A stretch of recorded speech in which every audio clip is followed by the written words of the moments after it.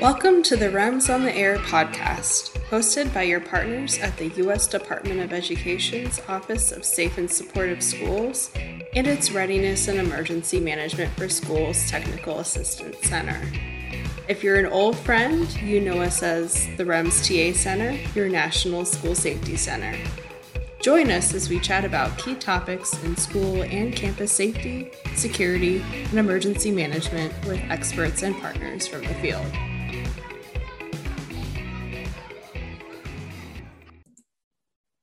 Hello and welcome back. We are excited to host another REMS on the Air podcast. My name is Janelle Hughes. For those who may have missed the first few podcast segments, I'm the project director for the REMS TA Center. Today, I'm joined by my colleague, Amanda Everett, our lovely REMS TA Center training manager. Thanks so much, Janelle. I look forward to discussing the critical connection between cybersecurity and cyber safety because the two go hand in hand. We all know that COVID-19 dramatically increased the usage of digital learning formats by education agencies across the nation, and for many, shifted the learning environment to school at home. Unfortunately, these education agencies are also being targeted deliberately by cyber actors with cyber threats, which can cause disruptions to the learning environment, as well as overall school operations. So education officials must be aware of and prepared to address and manage these threats.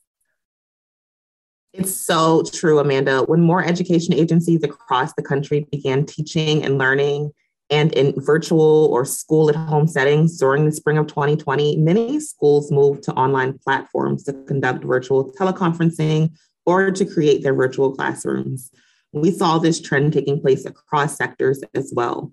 Community partners, for example, had to also rethink how to offer trainings, and many opted to host them in a virtual setting.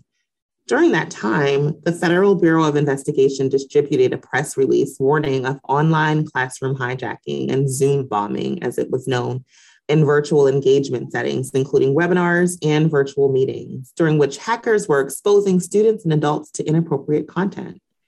In specific support of schools, the bulletin also included valuable prevention and mitigation activities that schools can employ to protect the whole school community online. In fact, the REMS TA Center now offers a new online course that describes this and other issues in more details. The course is called Cybersecurity Considerations for K-12 Schools and School Districts, and you can find it on our trainings page. Thanks for sharing that resource, Chanel.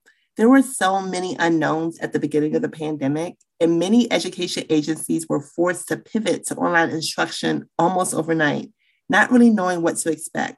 Now, I'm sure many recognize how important it is for schools and districts to incorporate cybersecurity and safety into their existing curricula, as well as their continuity of teaching and learning planning for any emergency. And they can do this specifically through a cyber annex to their EOPs. Amanda, before we go any further, should we explain the difference between cyber security and cyber safety so that we can make sure we all have a common understanding? Yes, good idea, Janelle. Cybersecurity deals more with the threats to a school's or school district's data, network, and systems, whereas cyber safety includes threats to people in the school community. Cyber safety is a shared responsibility of students, parents, and school personnel, and helps to maintain a safe school in all settings in all times, including school at home and in person. Janelle, you mentioned the Zoom bombing incidents earlier. Are there other examples of hackers infiltrating school district systems? Unfortunately, there are. In fact, according to the U.S. Government Accountability Office's analysis of data gathered by the K-12 Cybersecurity Resource Center from July 2016 to May 2020, thousands of K-12 students were affected by reported data breaches that compromised their academic records, assessment scores, and special education records. Also, records containing students' personally identifiable information, also known as PII, such as social security numbers, were the second most commonly compromised type of information. And it's not just student information that is compromised, but school personnel records are also vulnerable to attack. In a previous webinar that we hosted in 2014 with our partners at the U.S. Department of Education and the Department of Homeland Security, this was discussed. Here's a snippet from that webinar. Cyber intrusions, data breaches, and attacks at K-12 schools have increased dramatically over the last decade.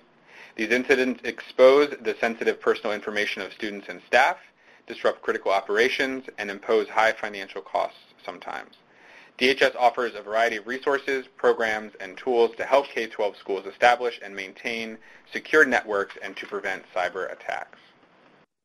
As recently as December 2020, several federal agencies, including the FBI, released a joint cybersecurity advisory with more threat details, reporting numerous ransomware attacks against K-12 educational institutions. It also included action steps and best practices schools can take to increase cybersecurity. The malicious cyber actors in these attacks are slowing or impeding access to school computer systems, which disrupts the learning environment for many, especially those learning at home. These cyber actors also steal and then threaten to leak confidential data to the public unless institutions pay a ransom. And since many students are still learning virtually, they are vulnerable to more threats such as the ones you mentioned, but there may also be an increase in cyberbullying, sexting, sextortion, oversharing, and online predation. Phishing emails, text messages, and scams with COVID-19 themes have been trending too. The good thing is that schools can work in collaboration with their partners to be prepared. Awareness builds preparedness. I think we need to place that on a billboard. Awareness builds preparedness. We know there are several strategies that schools and school districts can employ to help identify, protect, detect, respond, and recover from or prepare for cyber threats, and to prioritize cybersecurity and safety and within school overall planning. We've already talked about integrating a cybersecurity annex or a cyber threat and hazard specific annex within a school emergency operations plan, and that is truly going to be critical. The information technology department within schools, as well as other technical staff and partners, can help contribute to the development and enhance school EOPs and track current cybersecurity and cyber safety trends to provide information and guidelines to school staff, teachers, students, and families. Education agencies can use filtering and blocking software to help keep cyber attackers out, and also to prevent situations where students are accessing inappropriate content. Also, schools can develop what is referred to as a responsible use policy or an acceptable use policy, similar to student codes of conduct and student handbooks used in the traditional teaching and learning setting, which are designed to provide guidance to students on behaviors and actions that are considered acceptable and unacceptable in the school setting. These acceptable or responsible use policies may cover issues such as expectations for online behavior, personal and academic integrity when using technology, and how student data and information will be used by the school. These policies really teach students what it means to be a responsible digital citizen, AKA someone who uses appropriate and responsible behavior when engaging with technology within the school community and the community, and of course, the world at large. These are all such great strategies. I would also add that schools and districts can incorporate digital citizenship into lesson plans to teach students about safety, privacy and security, cyberbullying and digital drama, digital footprints and reputation, and overall, what it means to be a responsible digital citizen. Youth, parents, teachers, and school personnel all have an important role to play when it comes to cyber safety, from organizing cyber safety training opportunities at school to having discussions with children about online behavior. We truly, really all have a role to play, and the REMS TA Center is here to provide school personnel with as much information as possible to support their staff and students in this important work. Students have an important role to play in their digital citizenship too, by monitoring their online behavior, which can prevent a predator from accessing their personal information. Parents can talk to their children or their child about online safety, how they interact online, and their expectations of online behavior. And most importantly, parents must monitor what their children post online. Finally, school staff and families can support students by ensuring they know they can and should report online threats to a teacher or a school counselor or a parent or guardian or another trusted adult. Threats can also be reported to the National Center for Missing and Exploited Children's Cyber Tip Line by calling 1-800-843-5678.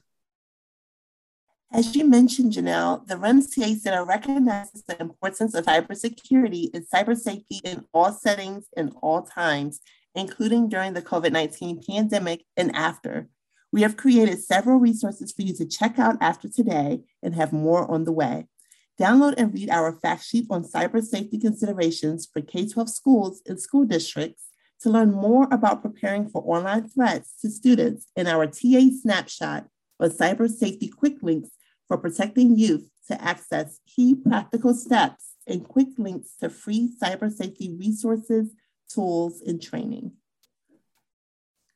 Thank you so much for tuning in today. Remember to follow us on social media at REMS TA Center and to bookmark the REMS on the Air hashtag to get information on all of the resources that we'll provide around this topic and others.